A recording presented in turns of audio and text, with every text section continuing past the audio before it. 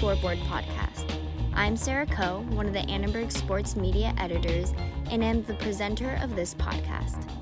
The SCoreboard podcast is designed to give you all USC sports news directly from USC students.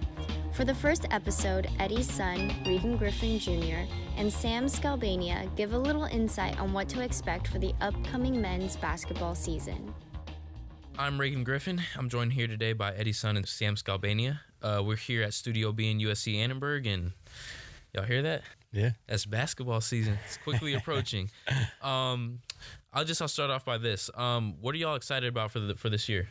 Well, I'm excited about a lot of things. I think Isaiah Mobley is something to really get excited about. USC's been bringing in a lot of great talent in the last few years, and we've retained some solid players from years past. So it's always the question for USC whether we or not we can, use that talent and get somewhere with it. But I think that excitement is always something worth looking at because Andy Enfield has a chance every year to make something happen, right, which is always, just something to look forward to. And I think this year they have a real shot at making something happen. So definitely excited about that. I'm a freshman here, so really I'm just excited to see all the new talent, of course, but also what they do with it, and more so just how they work within the college basketball environment. Right. Like what plays they run, how they do their sets, what kind of defenses, what kind of things they do on the court. And to your point, I've never been that into college basketball, and not at least until March Madness. So, it'll be exciting to get to see like what a team looks like throughout the regular season. I don't think there's a better time than right now to be into USC basketball. It's something like we're on the best 4-year stretch in school history in terms of our record. So, it's a good time to be a Trojan. So this coming Friday, we're gonna get the first opportunity to see this team in action against the Villanova Wildcats of all people. Right, are gonna come out to California. They're gonna play in the California Fire Foundation charity game. The California Fire Foundation being an organization which provides emotional and financial assistance to firefighters, families of fallen firefighters, and the communities they protect. Good cause, it'll be a good cause, but at the same time, it's basketball. It's a chance to see, what kind of competitive edge we have in a perennial powerhouse like Villanova. What do y'all think? What are y'all looking for in this game? Well, I'm glad it's a charity game because it might be a little ugly for USC. I'm not gonna lie. I do like the talent on our team, but Villanova's, they're just a powerhouse. Right. They bring in amazing talent, and they have an amazing coach too. So I don't think it's they're gonna take it too seriously. Yeah. It's just for the charity, and which is great. But yeah, I think it's gonna be a little bit. Not a blowout, probably. They'll probably be respectful. Right. I think they're going to both teams are going to let both their younger guys get some playing time, Mm-hmm. people on the bench and stuff. So It's basically a scrimmage under spotlights, right? Yeah. I think that's what the environment is going to be like. I think what the USC team's been practicing so far, they're just going to basically put on the court because this is a game with no stakes. They'll just see what it looks like. I assume they're going to try a lot of lineup combinations, try to run different sets, try to see what each player is capable of when you give them the ball and when they're off the ball. Yeah.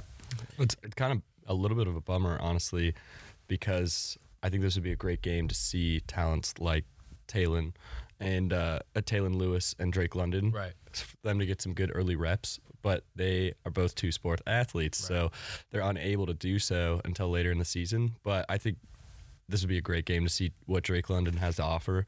And it's a little unfortunate that football season is going to take up that time here, but I think once the season gets going, college basketball season always takes kind of a long time to get going. Like it's kind of hard to pay attention, honestly. We're still a month out from actual games, and then a few months out from conference play. So right. Yeah. And this is really early. I kind of think of conference play as really like the start of the season because that's kind of what determines whether or not you're going to get into the tournament or what happens in the Pac-12 tournament. So it takes a while, but I think it's kind of good for USC because we get those extra talents coming from the other sports, track and field for Talon Lewis and football for Drake London. I will say, almost like NBA preseason, right? You see a team like the Los Angeles Lakers kind of playing around with a bunch of different lineups. I think this gives Enfield an opportunity to kind of do the same thing. We have a lot of talent in the front court. Big O, Isaiah Mobley, Nick, Rakocevic, right? So, it gives them an opportunity to say, hey, can we put one of these guys at the 3 and run a successful 5, or do we need to have one of them come off the bench? I know, word on the street is there might be somewhat of a point guard controversy between Elijah Weaver and Ethan Anderson. It'll be interesting to see who the first guy out there is, and I imagine it'll probably be Weaver since he has seniority, but, over the course of the season, who knows how that ends up. But it'll definitely be interesting to see what kind of lineups Andy Enfield's looking at playing around with. Yeah, and I think, like we talked about earlier, it's really just a great opportunity for Enfield to kind of work those types of things and out. The opportunity to play a highly respected basketball program. That's always nice, because out in the West Coast, where a lot of these programs are in the East Coast, you don't get that opportunity. I mean, who wouldn't take that? Villanova, come on down to Southern California, get some of the sunshine, playing a charity game. On Enfield's part, it's a pretty good strategic move, just to put your team up against that sort of talent. I think it's a win-win for both teams. So yeah, and also for a great charity. Oh yeah, that's win-win-win. Yeah, that's right. Well, one team's going to have to lose. Yeah, but I think it's also going to be really interesting too to see just how our skill players match up against, like I said, a powerhouse like Villanova. Yeah. They're coming into the season ranked number 5, so clearly, like, their skill players are touted as some of the best in the country. So it'll be interesting, because I think USC's players honestly can play with anybody on, like, if they're playing one-on-one cutthroat or something. Right. But it's up to Enfield really to make them mesh, which has been lacking a little bit in seasons past. It's honestly kind of reminds me of the football team a little bit, because they can get big wins and they can play tough with really good opponents, but then they just can't put a whole season together. That consistency, right? Yeah. Let me ask. Go ahead. And to your point, Sam, the talent should match up for the most part, because I know Villanova had 2 5-star recruits. The USC also had 2 5-star recruits. Villanova has more of a system in place that is set by Jay Wright, and we've seen them be successful for the last 3, 4, 5 years. And for USC, we've seen talent, and we haven't seen them put them in an effective system. Right. So what it will come down to, we'll see in this game, is what's the separator between a program like Villanova and a program like USC. And the question for this game, and ultimately will be the question for this season, is can we take this individual talent and put it into a cohesive unit? Because if we can do that, honestly, I think the sky's the limit. Not even just talking in terms of the Pac-12, but I'm talking in terms of a tournament. I can see, just in terms of the talent we have on the court, if we can get them to mesh and play well together, that's easily a Sweet 16 team in my eyes. I agree. I think, in years past, too, it's every time I've looked at the talent on the floor, I've been like, this team could easily beat some of the teams that they would match up against in the tournament for second rounds, and we just haven't gotten to the tournament. Yeah. But I think if they make it in, they'll make a run. Oh, yeah. Let me ask y'all this. Who's one player that you are going to be on the lookout for come Friday night?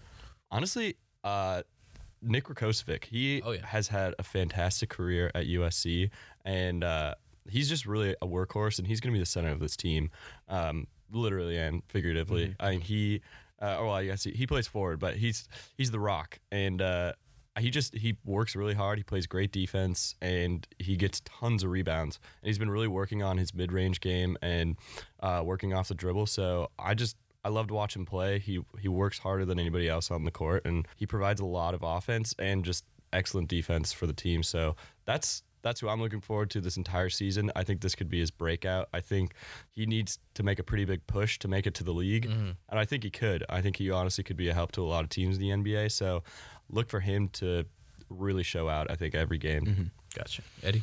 Isaiah Mobley and Big O were the 2 biggest recruits, but one that I think is going under the radar is the 4-star recruit Max Agbenpolo. Okay. And I've seen some highlights of his game, and I really like how it might translate to college.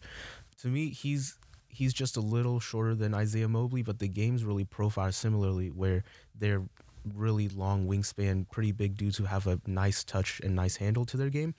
I want to see how he looks in this game, because I think he can be a game changer from the perimeter when we have a lot of inside players that play above the rim and in the interior. He can be the player that goes inside outside. Right. And to answer that question at the small forward position, do you see him as a guy who can potentially fill that role? I think so. I think he's 6'8", so he has the size, and he's a little quicker than Isaiah Mobley. Okay. And his handle's a little more smooth. Yeah. And then for me, to answer my own question, I guess, I brought up the whole potential point guard controversy. I definitely want to see Ethan Anderson. He was, I think, want to say the Los Angeles High School Player of the Year, which is impressive because there's definitely a lot of talent down here in Los Angeles. And as a freshman, right, he's in some of my classes, so I get to see him every day. So, it'd be pretty cool to, see him have an impact on the team. But at the same time, Elijah Weaver's a little bigger. He has more experience. But I don't know, watching his highlights, his being Ethan Anderson, he's just bouncy. I like his aggressiveness on defense. He's athletic. If he can continue to improve on his jumper, he made strides on that his senior year, and he can kind of improve his ability as a facilitator. I could definitely see him being the guy who overtakes a guy like Elijah Weaver, who I thought would have been slated easily to be the starting point guard. Yeah. Well, that'll wrap it up for this episode. We'll see you next week. Thanks to Eddie, Reagan, and Sam for bringing us the first episode of this podcast. To stay updated with this podcast and all USC sports news, follow at @AndMedia Sports on Twitter, Instagram, and Facebook. Thanks for listening, and tune in to the Scoreboard every week.